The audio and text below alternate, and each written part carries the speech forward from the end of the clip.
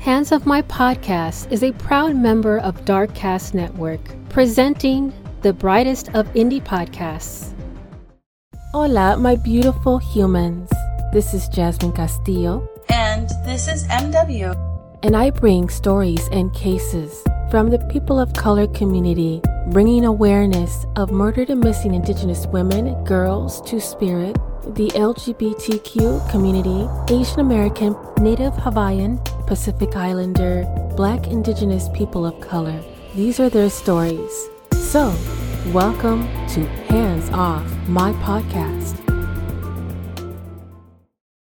Armani Dante Morgan was assaulted by a close female associate in May 2017, and a month later, he vanished. His story of his life afterward has been muffled in news and media because this is a way for his death to be silenced and questioned by the public. This is the true, untold story of Armani Dante Morgan.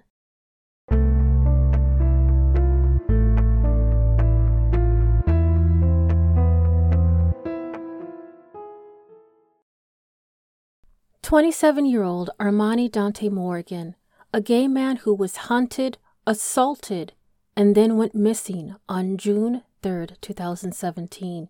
All clues pointed to the night of his disappearance. And the suspects, since then, show no remorse for his murder. His skeletal remains were found only yards from his residence. Armani's life was clumped into the transgender women being murdered in Dallas, Texas at the time. Media clouded who Armani really was. Due to the lack of coverage on Armani's case, according to his aunt Robin Johnson, was identifying as a gay man at the time of his disappearance and death, though he often dressed as feminine and was known to carry a purse, leading media outlets to identify him as transgender woman. This is the same error when identifying Tiffany Thomas, 38, who was found shot to death in the Dallas, Texas area. Although Armani and Tiffany were presenting as female at the time of their death, police showed them presenting as female. And family members told police numerous times over and over again both didn't identify as female, and they were bunched in with the transgender murders anyway.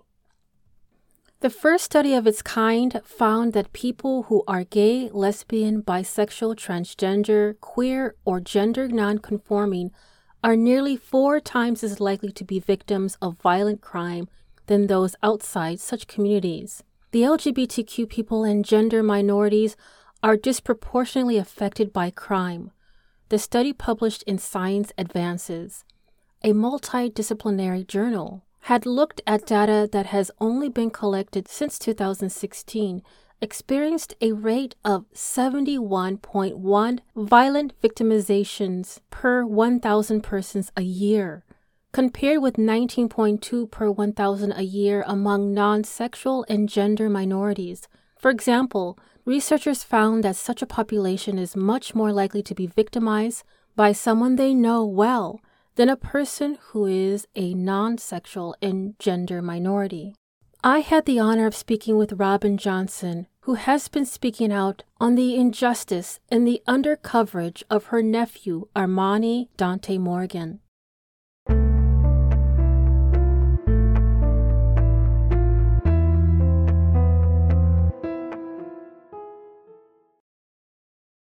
My name is Robin Johnson, and I'm the aunt of Armani Morgan. Armani was my nephew, and the purpose of this podcast today is to put his story out to the public because he hasn't received that part of justice, as of yet, since his disappearance and us first learning about his tragic death. So this is my way of helping to get his story out to the public, since our local news media and also law enforcement has failed in that aspect of helping us to get his story out, and I'm just one voice, but I try to spread it as far as I can.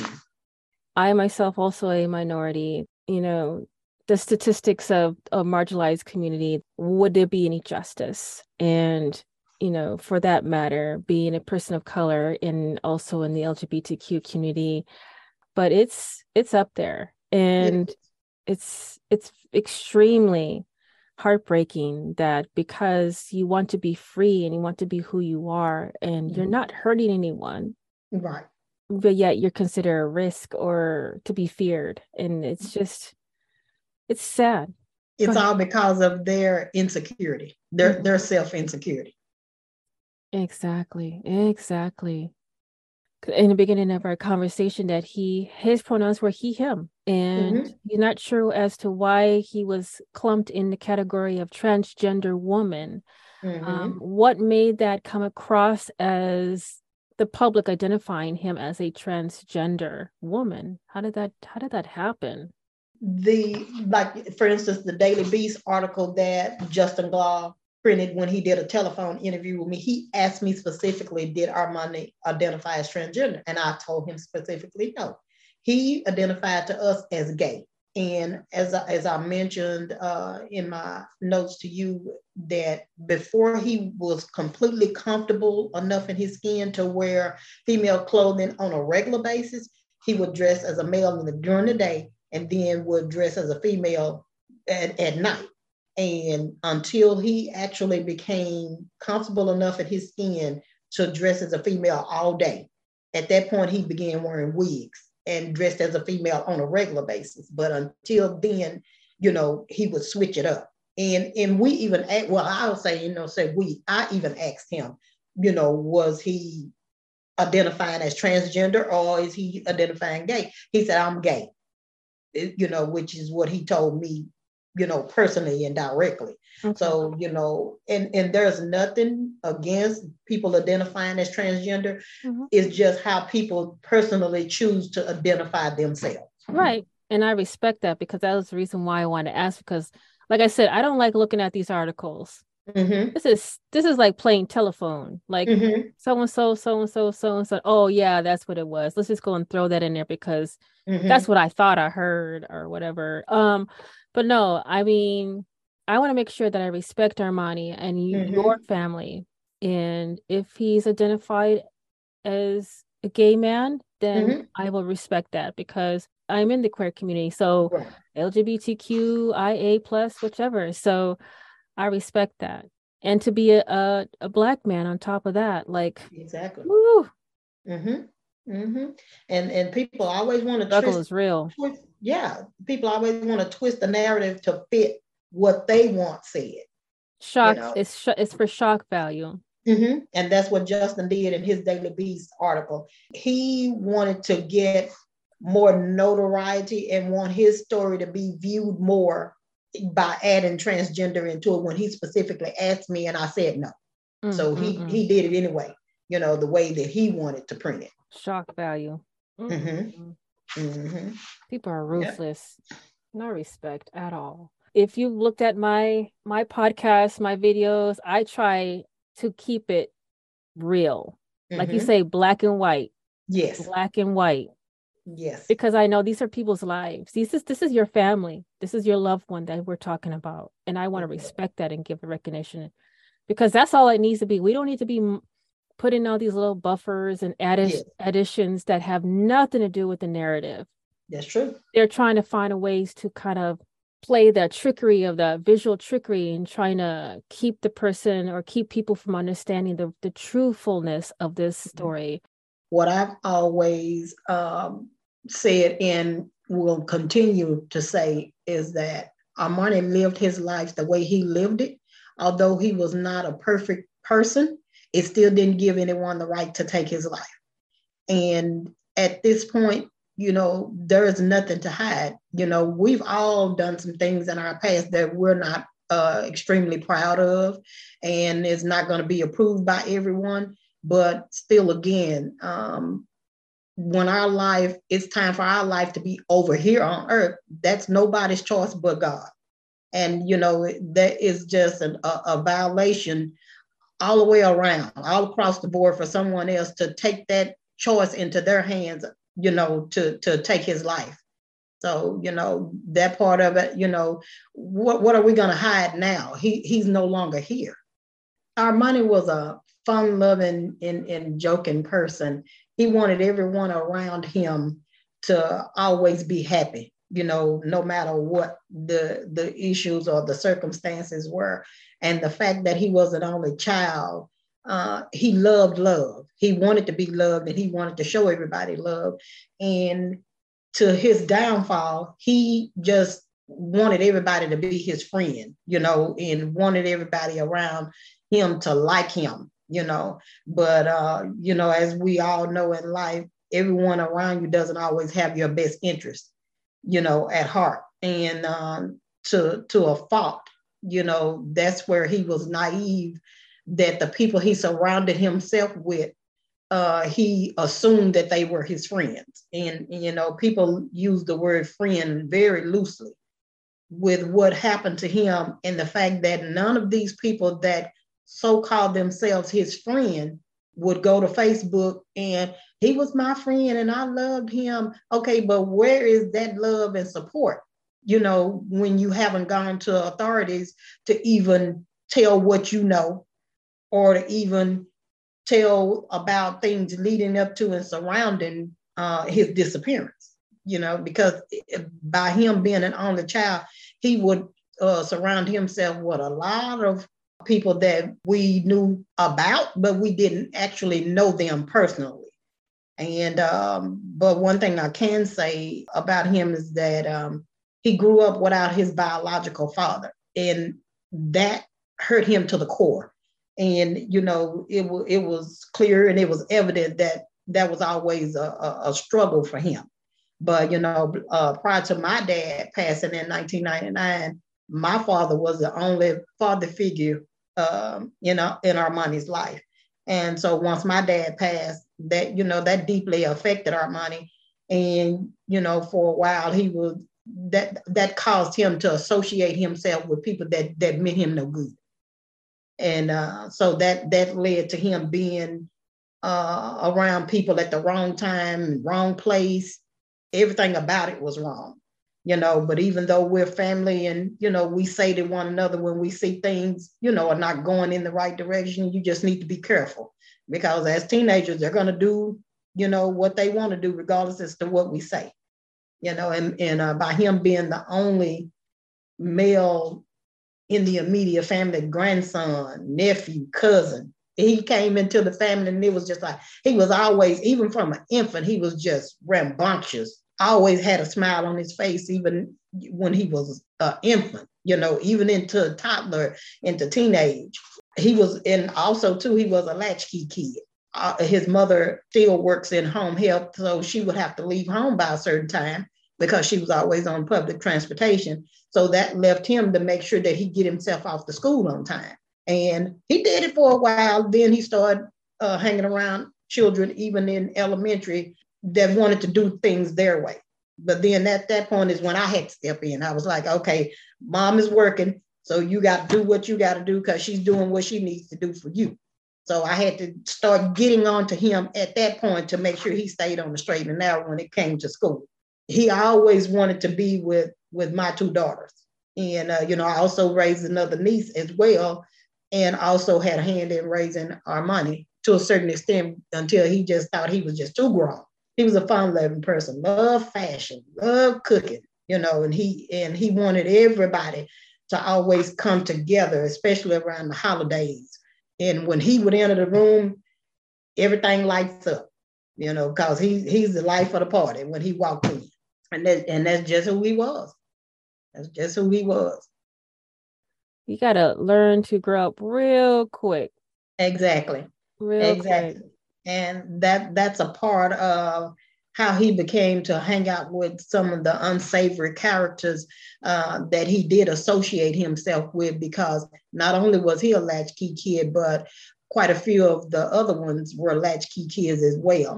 So, they grew up a little faster than the other children that had a two-parent household. But I remember when Armani was in the 7th grade, he had begun to try to skip school in the 6th grade. And I was like, no, we're not having that. And so when he did make it to the 7th grade, and decided he wanted to try to hang out with certain people that meant him no good, and wanted to try to skip school one day. When he walked into the classroom on many occasions, I was already sitting in a desk. And when his classmates walked in and they could tell the look on his face was different, they wanted to know, okay, well, who is this person, already sitting here? And I would sit there throughout the entire class. And then I would also follow him from class to class and sit in the classroom.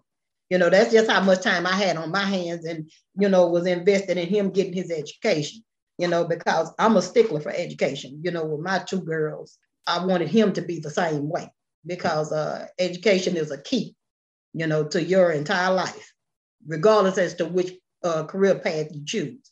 So when he would walk into that classroom and see me, it just seemed like he said, and all the air just, oh man, all the air just went out, but it paid off to get him through middle school. But then once he reached high school age, he was just more determined that he just didn't want to go to school anymore. Once they reach a certain age, it's just hard to kind of reel them back in. But then I also expected for his mom to also, even though she was working, to work with me to work with him versus, always focusing on getting to work on time. It's sometimes, you have to let that take a back seat to make sure that he's on the right path. Yeah. Yeah. So, for sure. Oh my God, I could just see his face. Like, oh man. His classmates noticed that he wasn't as talkative. He wasn't doing the regular class clown things that he would do, the days that I would not go. But the days when I would be in this classroom already, when he showed up, first period of the day, I'm there. And even when he took economics class, this is where baking, skills and teaching them how to handle money and things, you're at home, you're cooking for yourself. So you should be, more than willing to show the teacher that, I can take care of myself, because he had to learn how to cook, because he was at home a lot by himself prior to his mom, getting off work and taking public transportation back home, so, it wasn't good for him to just be there always eating sandwiches and things. So he wanted hot meals.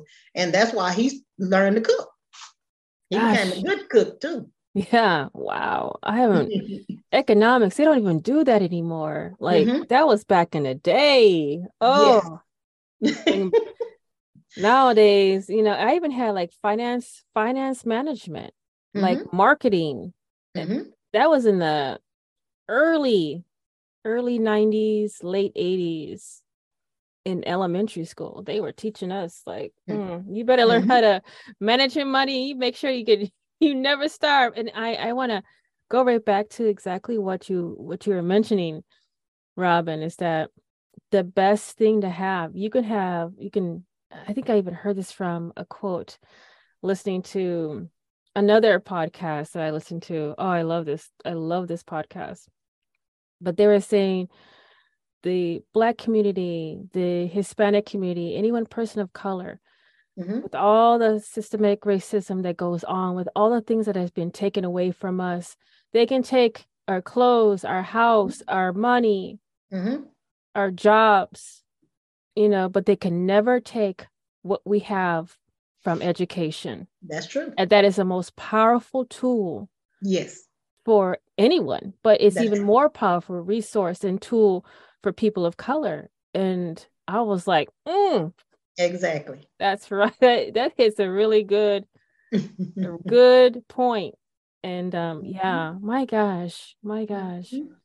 Because, even though I don't have a background in the legal field, I've had to do a lot of research and do a lot of legal things on my own because of the lack of assistance through law enforcement. And even though there's a DA assigned to Armani's case, whenever I reach out to the medical examiner's office and the forensic lab, asking them questions directly, this one particular DA always is the response.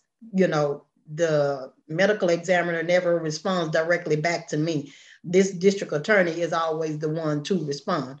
This person will tell me no, which I've heard a million times, during my fight for justice for Armani. But when you tell me no, that just sets a fire under me even more, because you're telling me no lets me know that I'm hitting all the right notes, because when you tell me no, explain to me why you're telling me no. Don't just tell me no and walk away. Right. So I've had to learn a lot. Mm.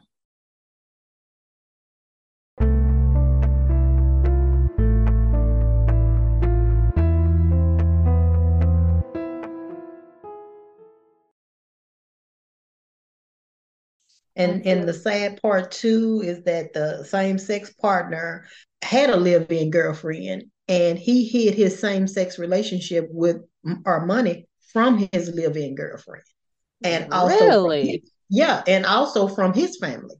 His What? immediate family didn't have any idea that he was in a same-sex relationship with another man. Because Mm. when Armani passed, he was 27 years old. He was a man.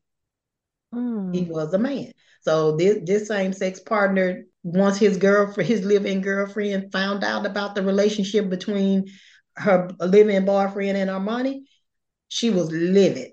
She Mm. called Armani on his home landline phone, and they argued, and Armani told her, "Why are you upset with me? Because your man decided that he wanted another man." Uh, You I, know, yeah. no, I never understood that. Go to the source.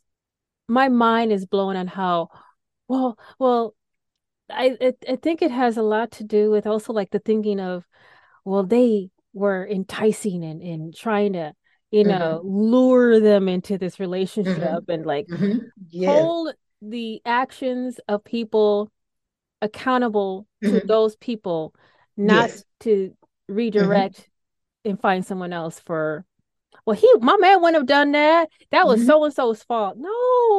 Mm-hmm. Mm-hmm. And the crazy part too, Jasmine, is that from me reading the same-sex partners police reports were included in the copy of the entire files that I received regarding Armani's case, because evidently this initial homicide detective actually pulled all the police reports of the female perpetrator and also of the same-sex partners, pulled their police reports, so they were included in the copies of the files that I did receive through the Open Records Act. And the same-sex partner had choked this female unconscious, and which speaks to the level of physical violence Mhm. that he inflicted upon Armani. Because at one point, this same-sex partner, once Armani just informed him that he no longer wanted to be in this relationship, then the same-sex partner became increasingly physically violent, toward Armani. I guess he was just gonna beat him into submission and make him stay, with him. Mm. And this same-sex partner had pistol whipped Armani at one point, and had a gash over the top of one of his eyes. And my youngest daughter took him to the emergency room for that. Mm.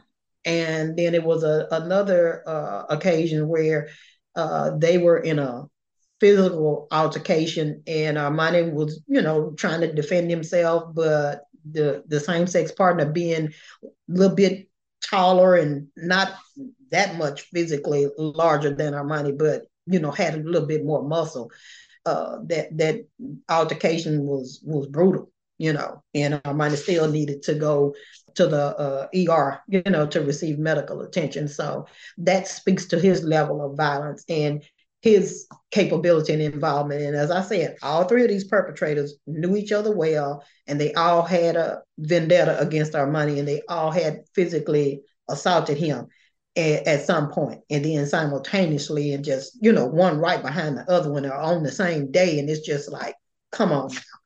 Yeah, I mean like you said, the volume of violence it Mm-hmm. constantly after every type of occurrence, it increases. It Mm-hmm. increases. They get bolder, they get more Mm-hmm. riskier in their behavior to the Mm-hmm. point that they break that line between assault Mm-hmm. and taking someone's life.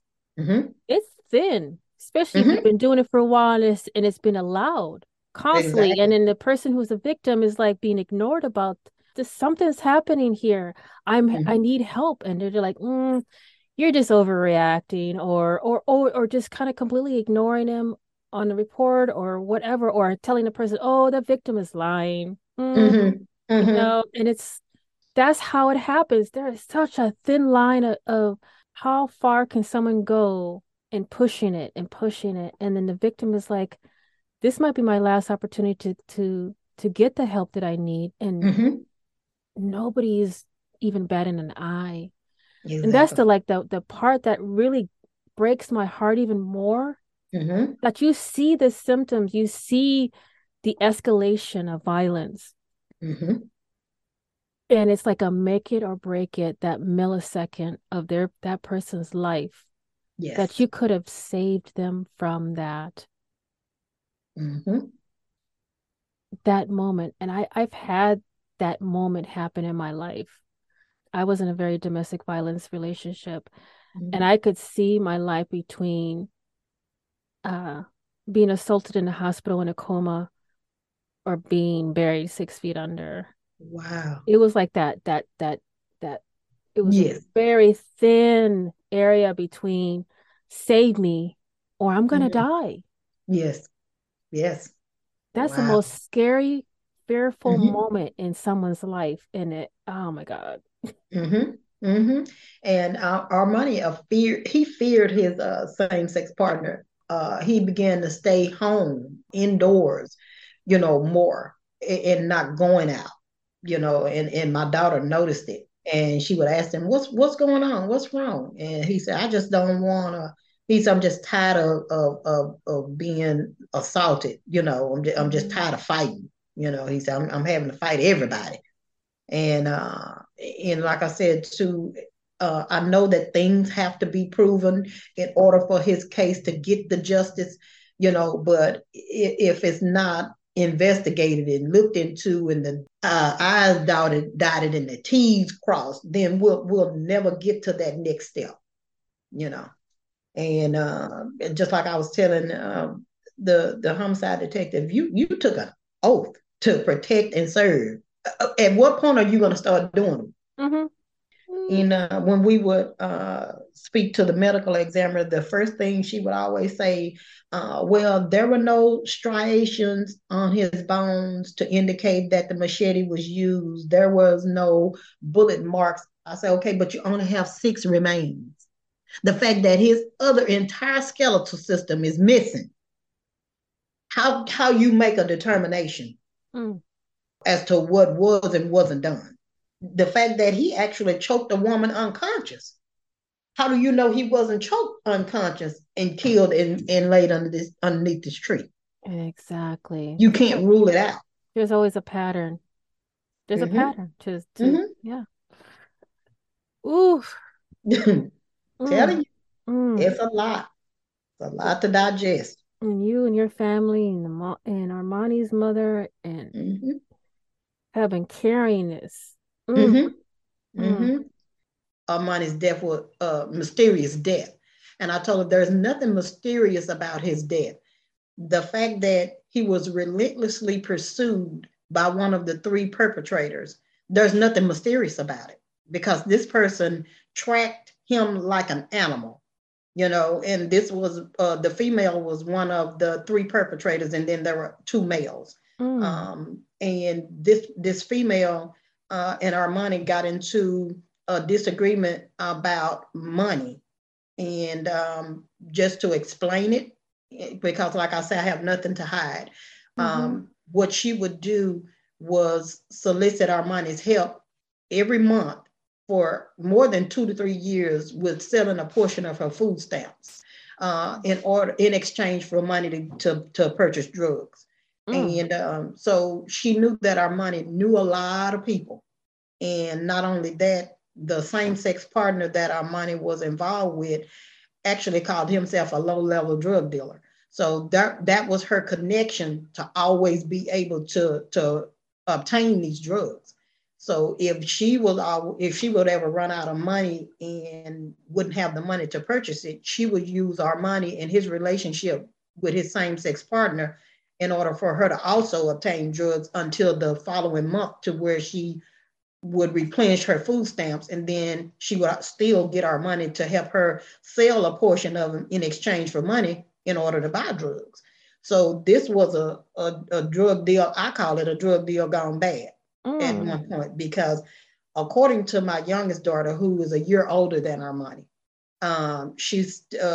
she knew Armani's comings and goings and his whereabouts more than his mom, and my sister Armani's mom would say to me, he would tell your daughter things that he wouldn't tell me. I said, but in a way that's beneficial, because at least if something is going on with him that he's not comfortable enough to share it with you, at least he's comfortable enough to share it with a relative that he's close to. And he would call my daughter oftentimes to come and get him when he's gotten into a physical altercation with someone. And at least 2 different occasions, my daughter had to go to where he called her to and take him to the local, to the closest emergency room, because the physical altercations were just that violent, and Armani was a tall, slender person as he continued to grow.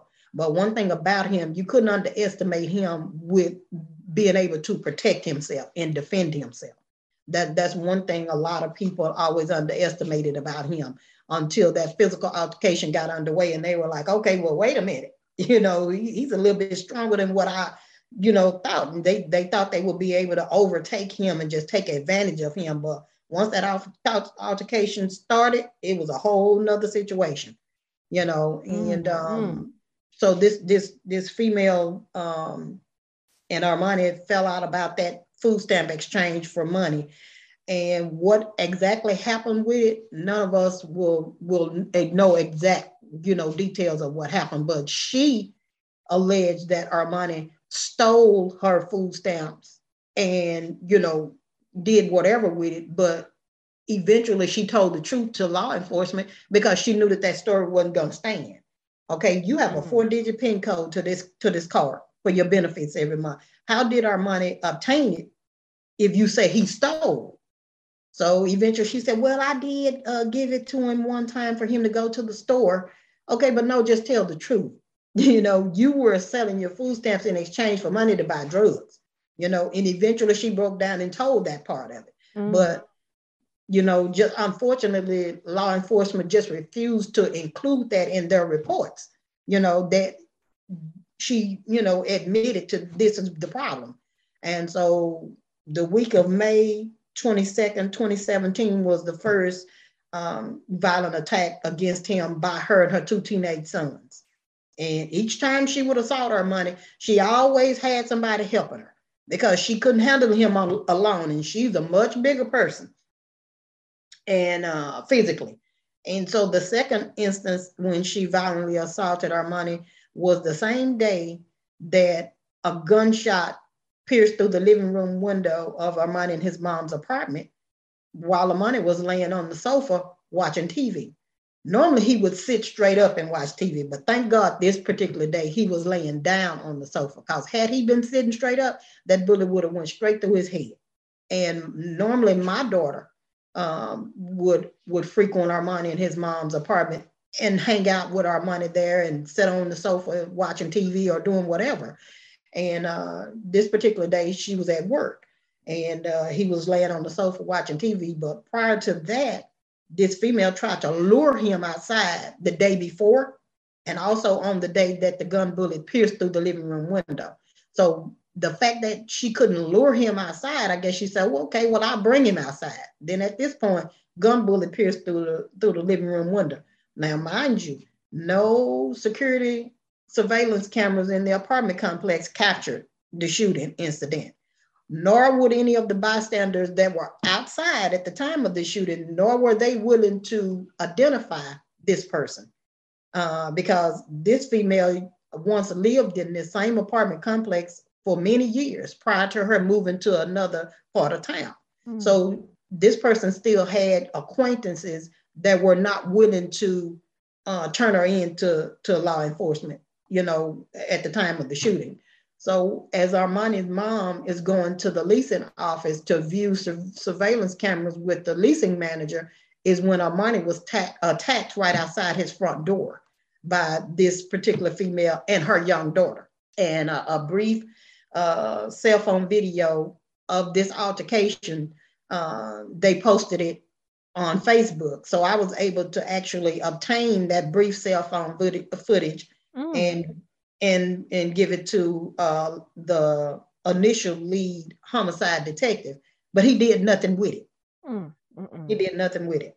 And so 3 days after the shooting and the second violent attack, June the 3rd, is when this female again relentlessly pursued him. She sought him out. You know, she would know his whereabouts and who he would hang out with and where he would normally go. So she was checking all of these places, and she eventually tracked him down. And so her and another guy, which is her co-perpetrator, they cornered Armani and they violently assaulted him at this point. This particular day, it was brutal. It was truly brutal. And so after that altercation, Armani did go and visit 2 of his female friends. And I can truly call these 2 ladies friends, you know, because they have cooperated with law enforcement at my request, explaining what happened the day that Armani came to them, which was the last day he was last seen alive. He was bloody, you know, when he went to them and explained to them who had violently assaulted him. And once he left them, which was in the same apartment complex where Armani lived, he was never seen alive again. So don't know what happened to him, in which direction he went in once he left that apartment complex on June the 3rd. But that was the last time he was seen alive, you know, at that point. But then also too, the guy that he was in a same-sex relationship with was very violent, physically violent with Armani as well. So the same-sex partner, the male co-perpetrator, and this female perpetrator, all 3 of them knew each other very well. And they all had it out for Armani. Our family, and with people talking from the streets, all 3 of these people had something to do with him being deceased. You know, don't know the full details of it, but 90% of what people in the streets would tell me, and I would go to law enforcement with it, turns out it was true. Turns out it was true. Anything that I would tell the homicide detective, okay, well, will you look into this and will you look into that? Turns out it was true. Turns out it was true. And so when the law enforcement went to interview this one female that told me she would be willing to talk to law enforcement to tell them about an incident where Armani and the female perpetrator and this other female were all in a car together and went to visit the same-sex partner in order to obtain drugs. But this female perpetrator denied it. She denied it, you know, but the other female gave the details of that day as to what happened. And come to find out, once the homicide detective actually looked into it, everything that I was told was true. And so that's what angers me so much, is that when I would get this information, tidbits from people in the street, and I was like, okay, well, why wouldn't you be willing to go and let the detective hear it from you versus you telling me and I'm having to go and tell? That's third-hand information, you know? But you all get on Facebook and he was my friend and I loved Armani, and I was like, oh my God. Okay. So I've never understood that. Understood that. And that's probably the reason why, if I have friends, these are friends that I've known for 20-something, 30-something, since elementary, high school, back in the day, whatever. Those, and you can truly call them a friend. You can truly say that they are your friend. These today friends, today friends or fake friends. I don't understand. There's no genuinity, compassion for each other, regardless of how they are treated. Like, if you want to be respected, if you want to have a genuine friendship with people, and if you want to have, you know, a support group and a community or whatever, stop acting like a damn fool. Exactly. Like, exactly. You know, And that's the question that I've posed to each and every one of these people, except for the two young ladies who have come forward and actually spoken with the homicide detective. Mm.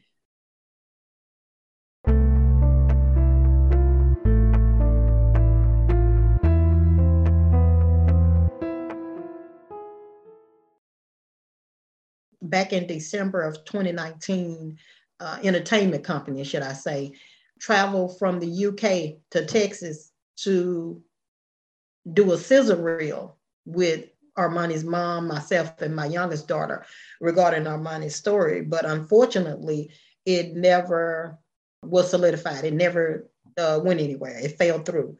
But these two young ladies participated in the scissor reel. They were willing to be filmed, given their story, about the day that Armani came to them, and it was the last day he was seen alive. So we did film a scissor reel, but once I did have an attorney to look over the contract, because I kept asking for the contract prior to them landing here in Texas to even do the scissor reel. And the scissor reel they were going to take back to their company, and they were going to have a bidding war with other companies or business people or entrepreneurs to see who would be the highest bidder to fund the documentary. So once the contract, I kept asking for the contract. Oh, we'll do it. So they flew into town. We all went to dinner the same day they got here. And I kept asking for the contract at the dinner table. Oh, we'll get it. So we even started filming, the following day. The hardest part was getting Armani's mom to participate because she didn't want to participate at all.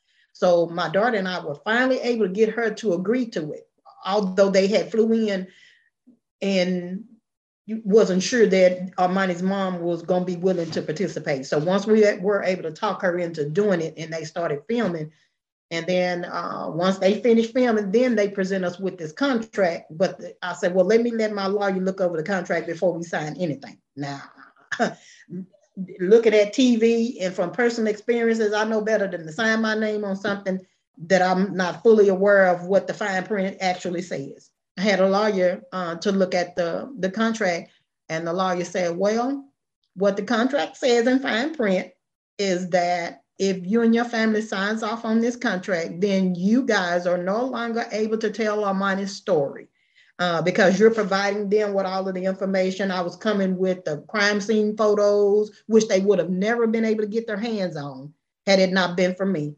And I took them to the actual location, where Armani's skull was found laying on the side of the road, and took him to the tree where 6 of his bones were the only bones left, after 7 weeks. And I went back to the entertainment company and told them, I said, well, my lawyer's advice is for us not to sign this contract the way it's worded now, because you guys want to take away our right.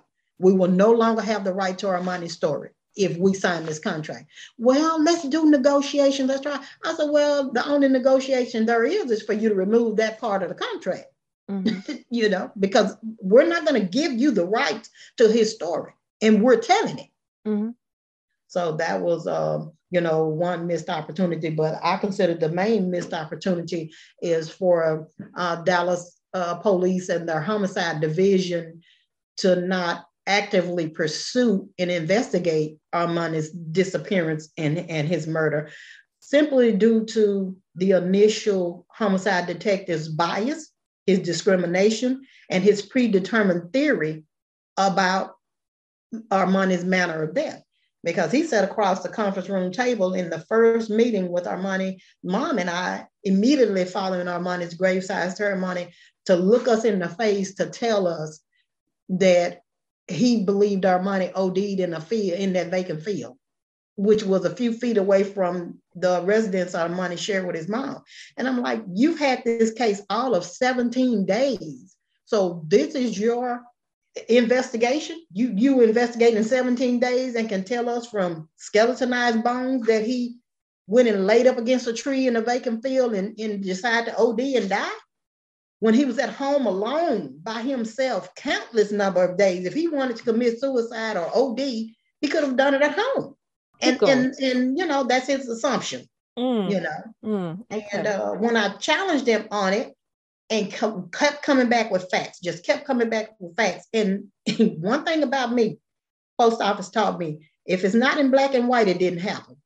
So I would always text or email him. These were our communications. I'm not going to do a phone call when it's your word against mine. We're going to put it to where when you tell me something and then you go back on it or you say it didn't happen, I have it in a text message or I have it in an email. Yeah. The fact that this female perpetrator relentlessly pursued him, and she would always have the aid of someone else, whether it's one person or 2 or 3 people, to help her to violently assault Armani.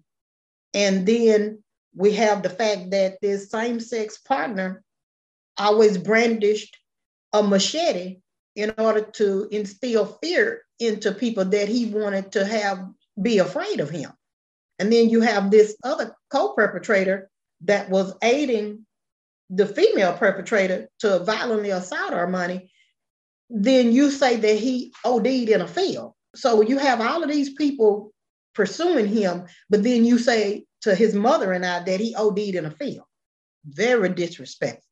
Well, no, that wasn't my theory. I said, well, no, I have it in the text message that you admitted this was your theory. Mm-hmm.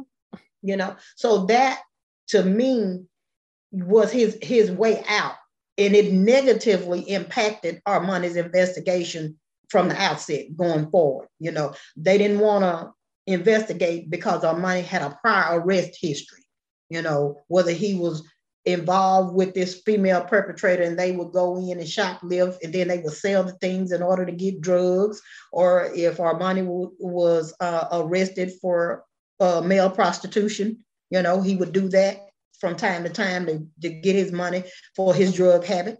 Like I said, I'm not ashamed to admit the things that he did prior to his sudden disappearance, but again, it still doesn't give anyone the right to take his life. And as I've said to authorities, if you have a problem with him, go to law enforcement.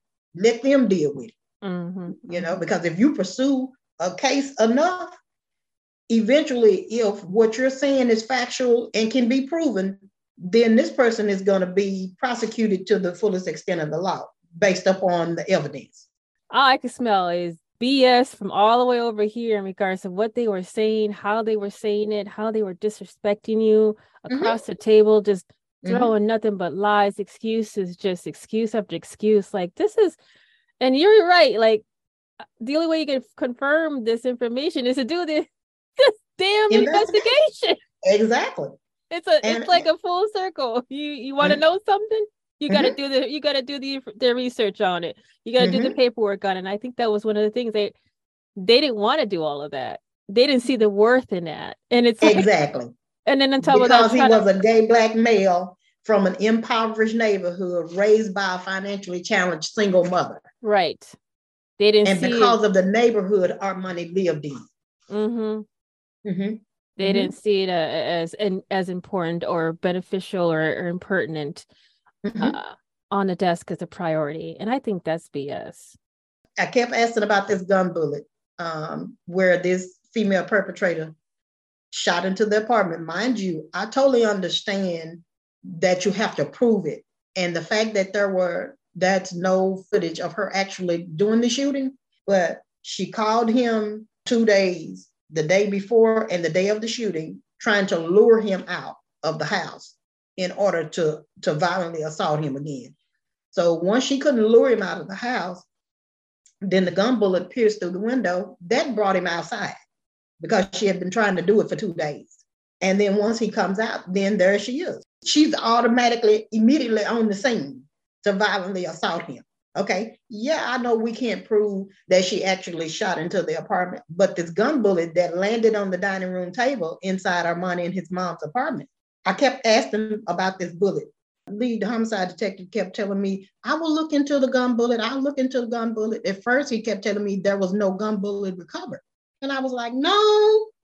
I said, because 2 uniformed detectives retrieved the bullet and they took photos inside the apartment of where the window was shattered, where the gun bullet made entrance. And I asked about this gun bullet for 2 years. Still nothing. I reached out to the police chief at the time, who was Renee Hall, female police chief in Dallas, reached out to her assistant to request a face-to-face meeting with the chief of police to express my concerns about Armani's case not being actively pursued and investigated. This executive assistant told me there was a chain of command that I would need to follow before I was able to obtain a meeting with the chief of police. This went on for months, and they continued to put high-ranking police officers in front of me. And each time they would do nothing about what I was saying. This detective is biased. He's not actively pursuing the case. Anytime I asked about something, I'm told they would get back with me. Nothing ever happens. I said, and his case is constantly being pushed aside at the expense of other cases. We would meet with the homicide detective, and he would be watching his watch to go and take care of another case, or he would tell us that his newborn baby didn't have a babysitter. He would need to get to try to find a babysitter before he could. I was just like, this is just ridiculous. And this went on for a while until I went up that chain of command and was finally able to get a meeting, face-to-face meeting with the assistant chief of police, who was a male.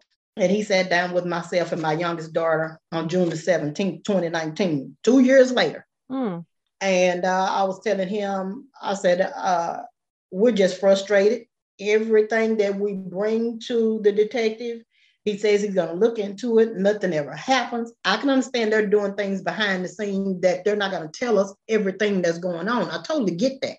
But when I ask you, have you looked into a certain tip that I've given you or certain information, and you tell me you're going to look into it, okay? If you've looked into it, say, yes, I've looked into it and I'm working on it and I can't give you any information or details. I'll accept that.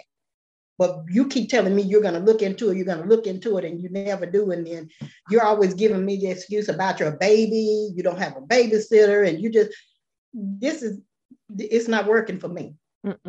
So the assistant chief of police removed that detective from the case and assigned it to a cold case detective. Oh, and he was no better. He did absolutely nothing. Only thing he did regarding Armani's case was to issue a search warrant for a specific telephone number that Armani had used prior to his sudden disappearance. And what that phone number we were hoping to reveal was conversations between Armani and his same-sex partner, because the same-sex partner was physically violent with Armani once Armani informed him that he no longer wanted to be in the same-sex relationship. So in between this female perpetrator assaulting him and then the same-sex partner violently assaulting him, and then the female perpetrator getting a co-perpetrator to help her, they were all assaulting him, simultaneously. Who knows what day all of these assaults happened, the ones that we didn't have firsthand information about. The same-sex partner was arrested in August of 2017 on a different assault case, unrelated assault case. And the initial homicide detective was able to interview the same-sex partner while he was in county jail to ask him directly about his relationship with Armani. He denied it, that he was in a same-sex relationship with Armani. He said to the detective, well, Armani was helping me to sell drugs and made away with some of my drugs. And I was just like, oh, they just accusing him of any and everything. I said, I'm not going to deny it. I said, but you would have to give me some proof, that he's doing all of these things you're saying he's doing.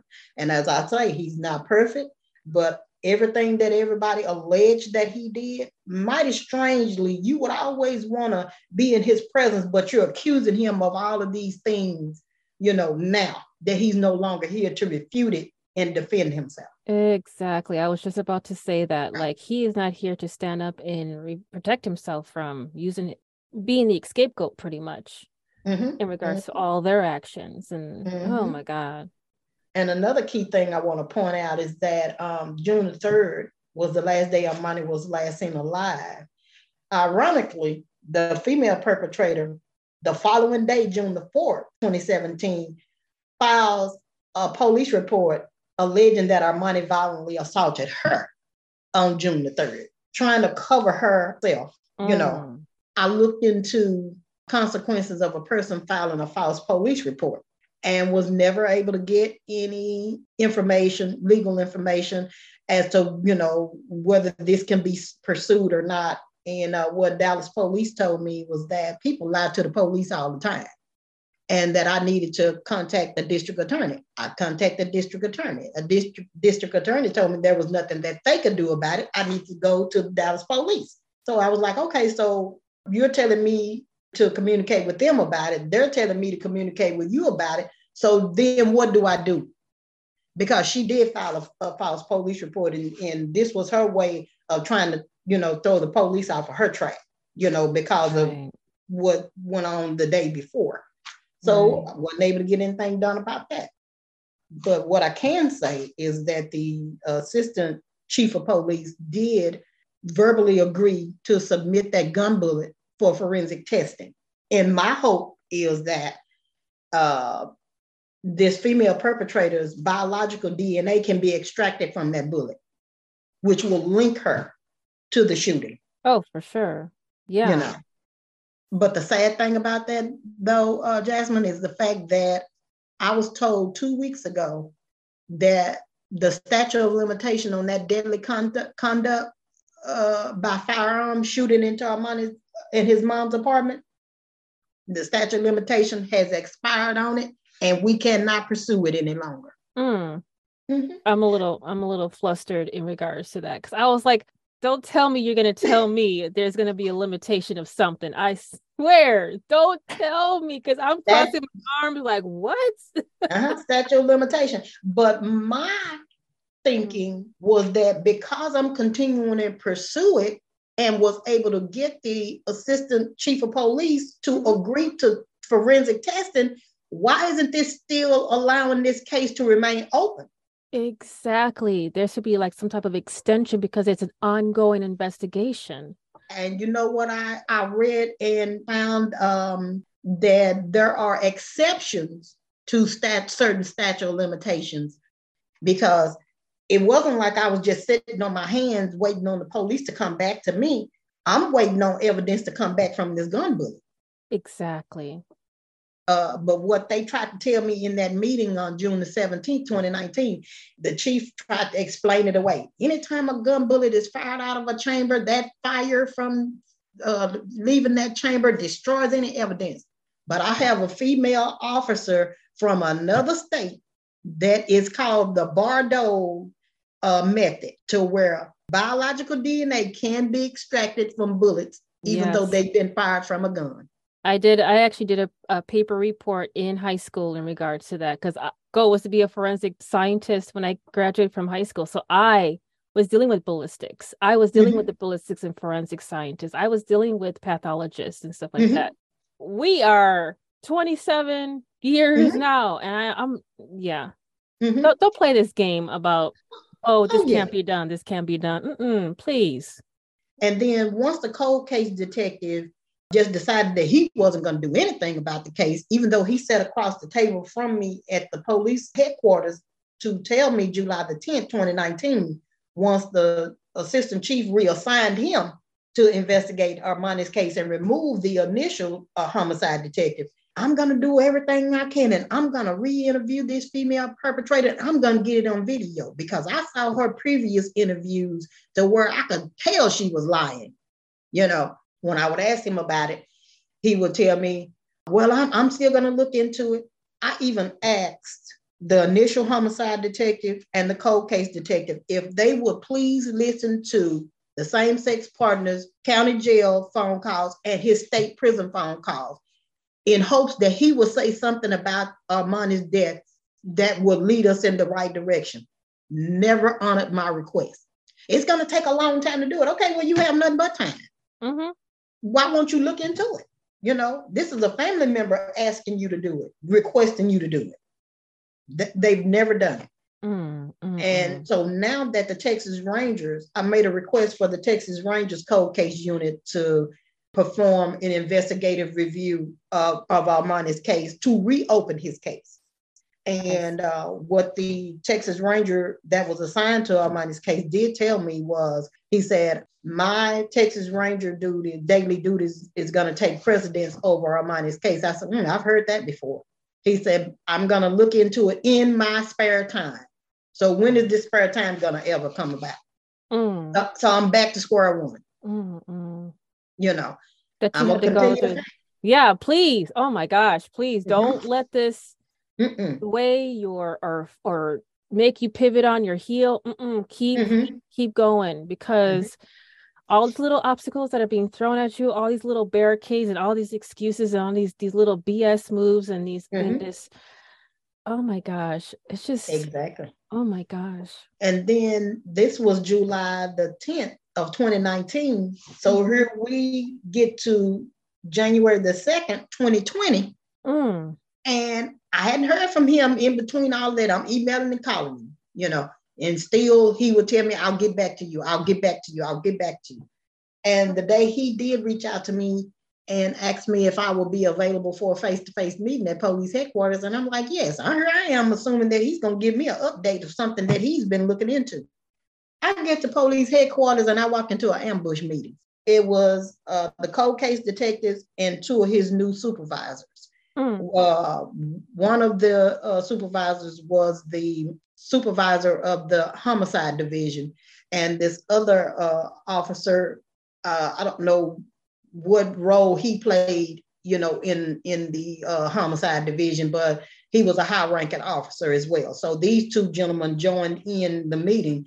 And as soon as I sit down at the conference room table, the homicide supervisor just started berating me and started belittling me and telling me, you've been all over the police department. You've been meeting with this person and you've been meeting with this high-ranking official about Armani's case. And we've wasted enough money on Armani at this point. And I had to take a deep breath, because at that point, all the air just was just sucked out of the room. And I was like, wasted enough money on Armani? I'm like, what do you mean? And he said, you visited with the assistant chief of police, and now you have a meeting with the chief of police. And he said, they don't run this department. Okay, well, you're talking about the chief and the assistant chief of police. You said they don't run this department? They run you, because you are underneath them, you know? And I was just like, wow. And he went on and on with this berating and belittling. And I sat there and I told him, I said, and I asked the cold case detective who was sitting right across in front of me, I said, well, have you interviewed this female perpetrator yet? Because you assured me during our first meeting that you were going to do this and you were going to video. He said, no, I haven't.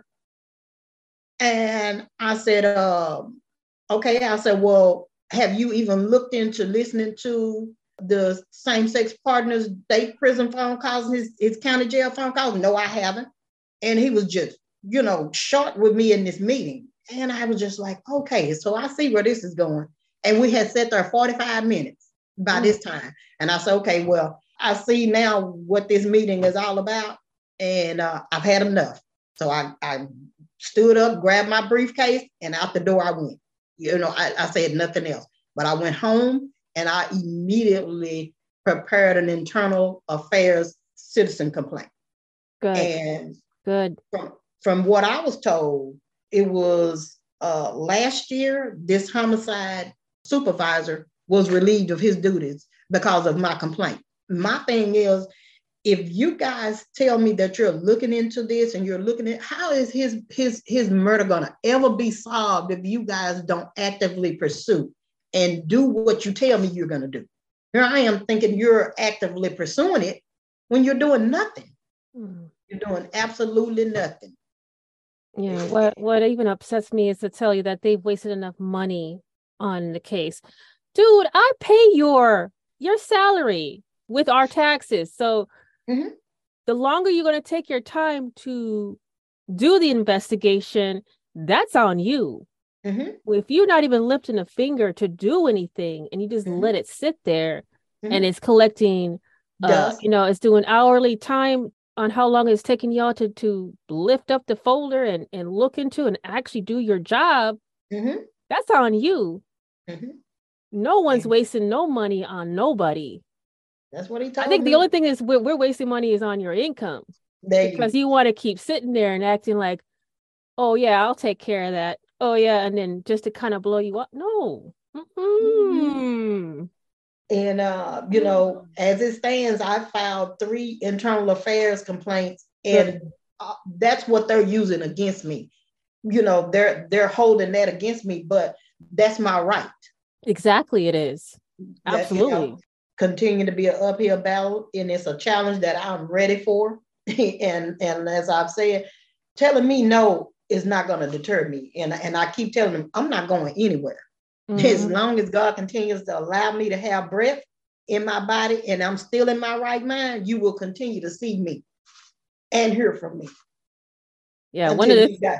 Yeah. one of the things that I found out is like when you tell a Black woman, no, oh, Mm-hmm. okay. Well, Yeah. I got let me go try this side road right here real quick. Mm-hmm. Oh Mm-hmm. no, okay, let me go back over here in this corner over here and see if I can maneuver around. We will find a way to make it work. We've learned to fight and struggle and deal with all these Mm-hmm. obstacles all our lives. Mm-hmm. All this being considered a marginalized and being in a systemic racist Mm-hmm. society, how we're Mm-hmm. being treated, how we looked upon. Mm-hmm. And it's like, oh, my Mm-hmm. ancestors have been doing this for centuries. It's like literally embedded in our DNA. Like you want to play this trick? Mm-hmm. Okay, well, I got something for you because no means maybe. Yeah, exactly. No And means watch me. mm-hmm. Exactly. And I've asked repeatedly if the Texas Attorney General's newly formed cold case unit and the Texas Rangers cold case unit can simultaneously perform an investigative review of Armani's case. And what one of the deputy chiefs told me is that that will be considered stepping on the other agency's toes. And I was like, okay, FBI investigate things all the time when another agency is doing something simultaneously. So why can't 2 different entities investigate his case at the same time? I don't see the harm in that. Another excuse. I'm sorry. But they won't respond to my direct request and question, about it. But I'm not gonna stop asking about it.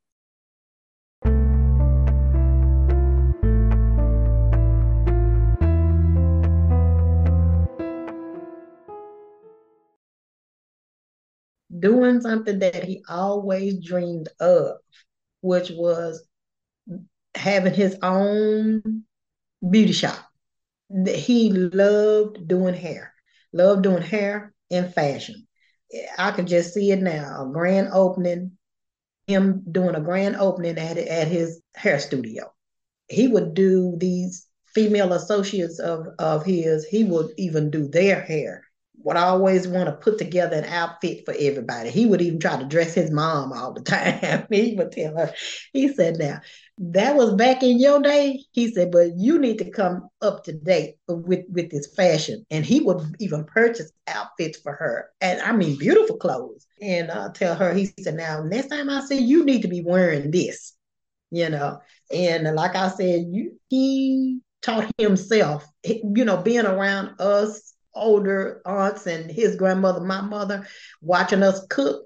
He paid attention, and you could tell he was practicing, because when we would all come together during these holidays, and he would bring out something he cooked, ooh, it was good, you know. So that's what he would be doing if he was here today. That's what we would be doing, celebrating him accomplishing his dream, establishing his own business, doing hair. Well, that was his first love, and fashion was the next, and then cooking. And the fact that his mom is not in the mental state to fight, and my youngest daughter went as far as she could. She said, Mom, she said, they're just ignoring me, and I'm taking off work down here, risking my job, taking off going down here, and they're just giving me the runaround. And I was like, okay, well, I'll take it over, at this point, because I'm a whole nother person. You just can't tell me something, expect for me to go away. You're going to have to give me the facts. I would be remiss if I, wouldn't continue to push forward, because This is another piece of me, that's missing, even though he's not my biological son, is still my blood. And the fact that his mom is not a mental space to fight for her son, it's heartbreaking to actually see her, wearing this grief. This grief has just really changed her physically, and it's hard to watch every day. It's just hard to see. Not only that, my youngest daughter, she always thought that she was Armani's mom instead of his cousin, and it was like they were more sisters and brothers than first cousins, because she's just a year older than he is. And well, wouldn't say a year older, because before she would actually turn another full year, Armani was turning the same age. They would be the same age before the end of the year would change, but his birthday is December the 19th. So, and my oldest daughter, who is 5 years older than my youngest daughter, her birthday is the same day, as Armani. So it's always bittersweet, Wow. when their birthdays roll around, and it's just like 6 days before Christmas. And it's just like, it's hard to actually celebrate, Mm-hmm, mm-hmm. her birthday, but you don't want to rob her of that, opportunity as well. So we've had to, just figure out ways to be able to cope, but still be able to celebrate her birthday, because, she's still here, and, they all had a bond together, because I always had them all together. It was more like they were all siblings versus, first cousins, because where you would see one, you would see my two, and then you would see my other niece, and then Armani. So I had 4 children with me at all times. Wow. So, and not only that, the relationship between Armani and I helped to raise him.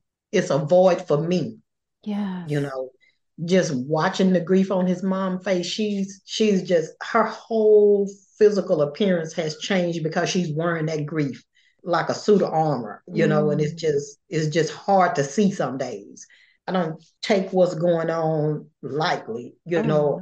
and for granted, because today is today, but tomorrow can be something totally different, For sure. in any of our situations. Just to watch her go through it, and then she, some days, you can tell when she's trying to be happy and upbeat, but it's really not there. Mm. And I can tell you, Jasmine, for the longest of time until here, almost recently, she went to that cemetery every day, 7 days a week. And like I said, we don't know, what her thoughts are, because she's not voicing it, and she's internalizing it, and you can see it because it's showing physically, Mm. and it's, my heart just breaks for her, because you just never know what she's thinking, because she's not saying it. Mm. She's just wearing that grief. Mm-hmm. And Mm. for that to have been her only child, it's just, I can't even imagine how she feels. So, I do as much for her as she will let me do. Right, right. Then, I have to back, away too, to give her personal space, to allow her that time, because I don't want to always be on top of her, because I wouldn't want anybody to do it to me. Mm-hmm. Not to be on top of her, but at least an arm's length away. Mm-hmm. Because Mm-hmm. even though I'm the only child as well, so I'm just thinking of like the process, like what would happen if my mother, like this Mm-hmm. is how we should be thinking. Like what would Mm-hmm. happen if this was my child? What would happen if Mm-hmm. this was my brother, my sister, my Mm-hmm. loved, my husband, my aunt, my uncle, whatever. Mm-hmm. Y'all need to think like this. You think it has nothing to do, this has no way to phase you in any shape or form because it's in a different community. It's in a Mm-hmm. different state. If it's a different scenario, it's a Mm-hmm. different, whatever is the case may be. No, no. Yes. We're all connected. This Mm-hmm. should affect you as if it is happening to you right now. Mm-hmm. Take the consideration and respect that. Like, this is human life. This is a loved Mm-hmm. one. that's the parental thing. Is like the Mm-hmm. parent is supposed to die before the child, Mm-hmm. not the other way around. Mm-hmm. And it seemed Mm-hmm. like it's been happening more and more and Yes. more. Mm-hmm. Mm-hmm. It's And overwhelming. and the fact that we are humans first before we are anything else, you know, Exactly. and their disregard for human life it says a lot about you. Mm-hmm. You Mm-hmm. know, if you disregard my life as a human, then what do you want? How do you want to be treated? Exactly. You know,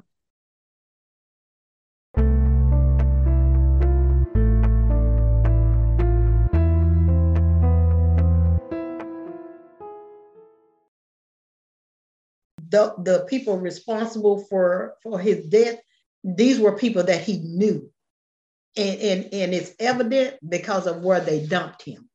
They dumped him a few feet away from the apartment where he lived. When I say a few feet, I mean a few feet. And where his body was lying and decaying up under this huge tree and this bush line, it rained so much in between the time he was missing and to when his remains were unexpectedly discovered. Mm. The few rib bones and the one long bone and his purse were embedded in the soil Mm. underneath this huge tree. But his clothing was scattered amongst this vacant field, Mm-hmm. and you could see rips and tears in the clothing. And I would always ask, okay, well, were the clothing tested? And never received a response. Mm. And right today, the homicide division has no idea that I actually have the crime scene photos Mm. in my possession. Good. What angers me the most is that they did not treat his crime scene in a professional manner. They had no evidence markers. What they did do was lay out a blue plastic tarp of some kind and just haphazardly picking up trash from the street and just dumped his remains in a pile onto this blue tarp. The few bones that they were able to collect. I mean, his skull was found laying alongside the edge of the street, and one of his long bones was found laying in the middle of the road, and the other few real bones and another long bone was embedded in the soil up underneath that big tree line. But again, his purse, some of the items from his purse were strode about. The hairbrush that he always used to brush his hair was strode about. And like I said, his clothing, the short pants and the top that he was last seen wearing when he was alive, it was shredded. Don't know what actually caused the rips and tears in it, but the clothing was rather weather rotted, from where it had rained and the weather changed and got dry, and but it was but they picked it up and just piled it in one pile on this blue tarp. No you know respect. No yes, respect. Oh my exactly. God. You said that they found his remains like a skip and a hop and a jump from where he resided. Mm-hmm. Are you able to express exactly where this all happened, or are you trying to keep that closer to the chest in regards to No, investigation? it was Balch, the street name is spelled Balch Road. Oh, boss. Okay. And the cross street is Wilhurt Avenue, which is Wilhurt Avenue is the street that the apartment complex is on. Okay. Okay. Sorry about that. I A just. few feet from where he lived, Mm, mm, in a vacant field underneath this huge tree. So the people that dumped him there knew exactly what they were doing. And that further lets us know that these were people that knew him mm-hmm. and wanted to make a statement by dumping him there. What kind of, I mean, I'm just thinking my mind's racing now. Like, what kind of statement are they trying to make? Like, that's just. To let us know that these were people that he weren't afraid of and associated himself with on a regular basis. For them to dump him there, so close to home. That's a statement if one was ever going to be made. you Yeah. know. I'm just thinking like, all I could think of is these people didn't give Mm-mm. two rats about the respect in talking about this fake friendship that they wanted to Mm-hmm. continue on with Armani. Like to Mm-hmm. me, what they did and how they Mm-hmm. left him there Mm-hmm. right by where he resided, where they live, Mm-hmm. to me, uh I'm trying to find the proper words without cursing because I have a sailor mouth. If you haven't heard, I will start doing all of that. So low lives, no Yes. good for nothing, Mm-hmm. fake Mm-hmm. bleepity bleeps, Mm-hmm.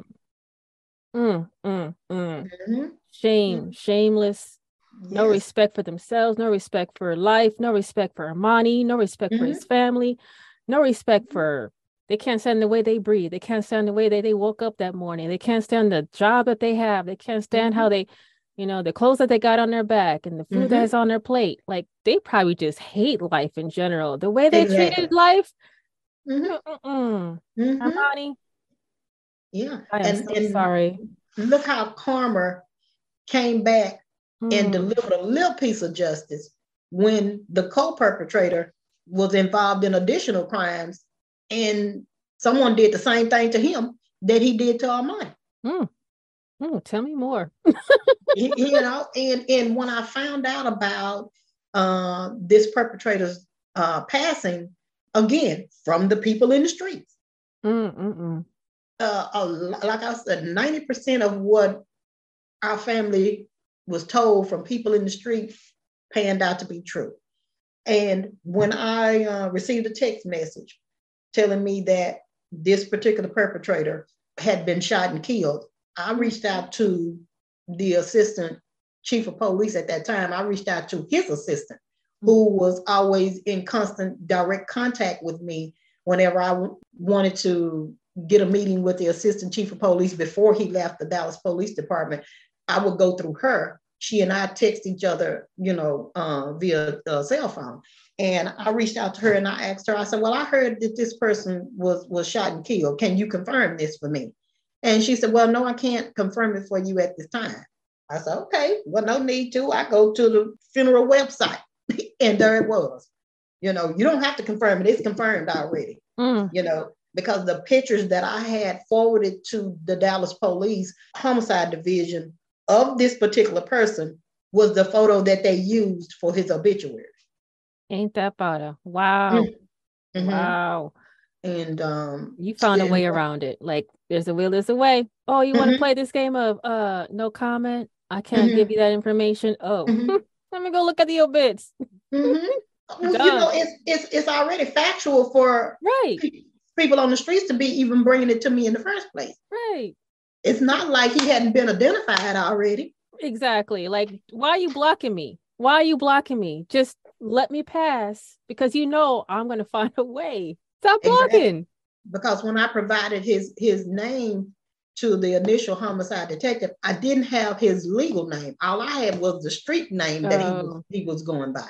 But yeah. they knew his name, Yeah. but they never told me. Mm. And believe it or not, Jasmine, when I made the open records request at the Dallas Police Department for a copy of Armani's entire file, once they told me they were no longer going to investigate his case, I said, okay, well, they should be willing to give me all of the records that I'm asking for if they're no longer going to investigate the case and it's considered a cold case. So I Right. made the request, and the information that I received back that was supposed to be the initial homicide detective's homicide narrative notes, non-existent. Hmm. It was pieces of copy paper with chicken scratch going up one side, down one side. I mean, just very few pages. He would put a date and a time here and say he spoke to this person. He had my name written down, Robin Johnson, but no notes or no facts or anything, around my name. And had my youngest daughter's name written down and had a date and a time, but nothing else about what he actually did. That sounds like they were just taking notes with you. Either you were on the phone with them or Mm-hmm. you were in that little conference with them or something and just chicken scratch everything and thought that was just done. And No, thought you it was have never going to come up. Yeah, you have the Freedom of Information Act.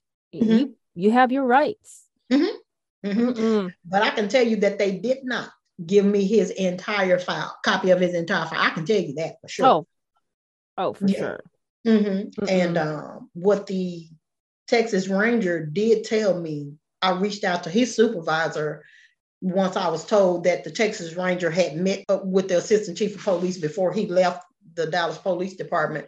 And he was supposed to be meeting them at that point to obtain a copy of Armani's file in order for him to perform his investigative review. So once I reached out to his supervisor with the Texas Ranger, he emailed me back and told me that he would have the Texas Ranger to contact me via email. And then this way I would have a direct communication with this person. And so the Texas Ranger did email me. It was December of 2021. And he let me know, he said, I did meet with the assistant chief of police in February of this year. He said, I was supposed to have obtained a copy of Armani's entire file in February. He said, but I did not get it until the day before Thanksgiving of 2021. So he didn't get it as the Dallas police told me. They told me he had it in February. But through his personal email, he told me I did not obtain his records until the day before Thanksgiving 2021. It's like almost 2 years. No. Oh my goodness gracious. So, he said, and now that I have it, it's going to take me a while to go through it. He said, because it's a big file, a huge file. So that tells me that they didn't give me everything. If he has a huge file, what I have is not a huge file. Anytime I want him to know something, I tell him, I emailed the Texas Ranger and I said, well, I've requested that Dallas Homicide Division obtain a copy of this perpetrator's county jail phone calls and his state prison phone calls to obtain information that's going to be helpful to Armani's case. They failed to do it. Hopefully you will. Right. So they're doing what Dallas police were supposed to be doing. So someone's actually on the case currently, but it's a slow process. Yes. Yes. Lord. Yes. And who knows how long that's going to drag out, because he did tell me that his duties take precedence over him actually performing his investigative review of Armani's case, which is why I requested that they please allow the Texas Attorney General's newly formed cold case unit to actually, perform an investigative review as well. Right.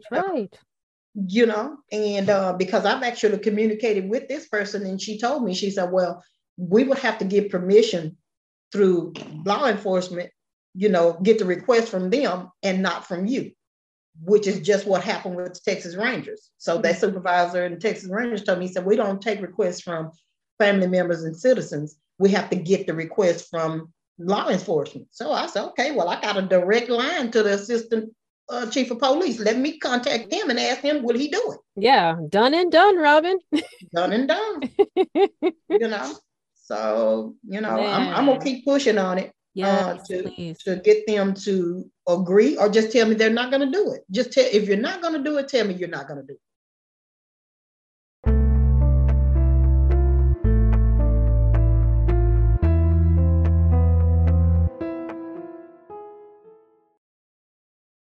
Is there anything else that you'd like to share with the listeners? There's someone out there that knows something, say something. And despite all the time that passed by and you haven't come forward, we totally understand. But still, there's that window of opportunity. Come forward, give the information that you know. It could be the littlest thing that could just break this case wide open. So, we just want any of the listeners, on their platforms, because, I don't have access to Facebook and Twitter, and, I'm just not active on those platforms and those sites. And if I was able to have one, I think with all of the rhetoric you have to weed through, what everybody's giving their, personal opinions and different. I don't think that I could mentally handle that part of it based upon everything that I'm having to face with fighting, with the entity that's actually supposed to be on my side, which is law enforcement, versus me fighting against them. But I would love for anybody listening to this podcast to, if they're here in Texas, have information to please say something, because we need justice for Armani. He didn't deserve what happened to him, and especially to dump him near home. But I want to thank you for this opportunity, and I will be getting a copy of that Crime Stopper flyer that I created to you.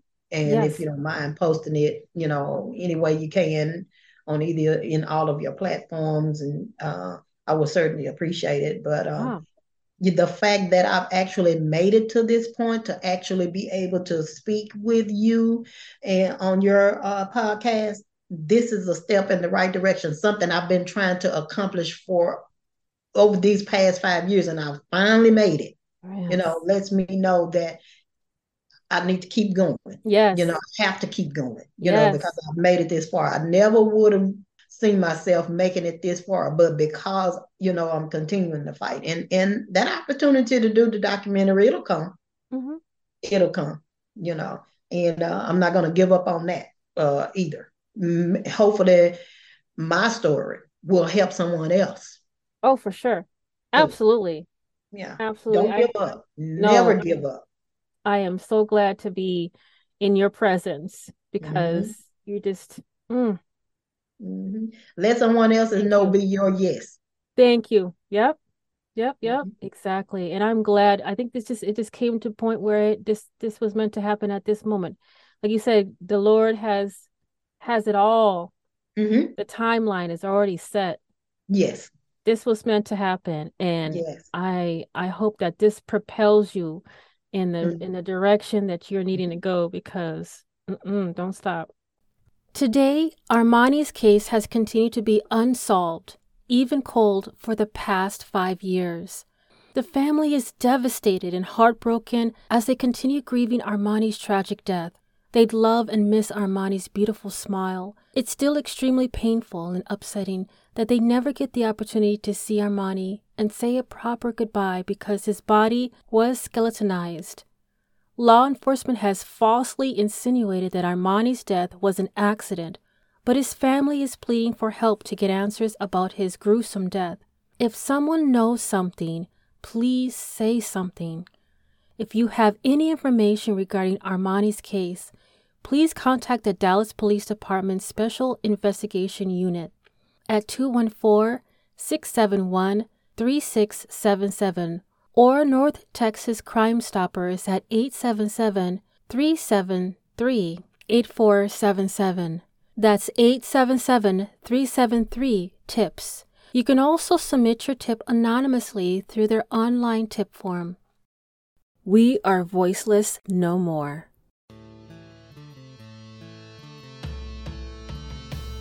Thank you for listening to Hands Off My Podcast.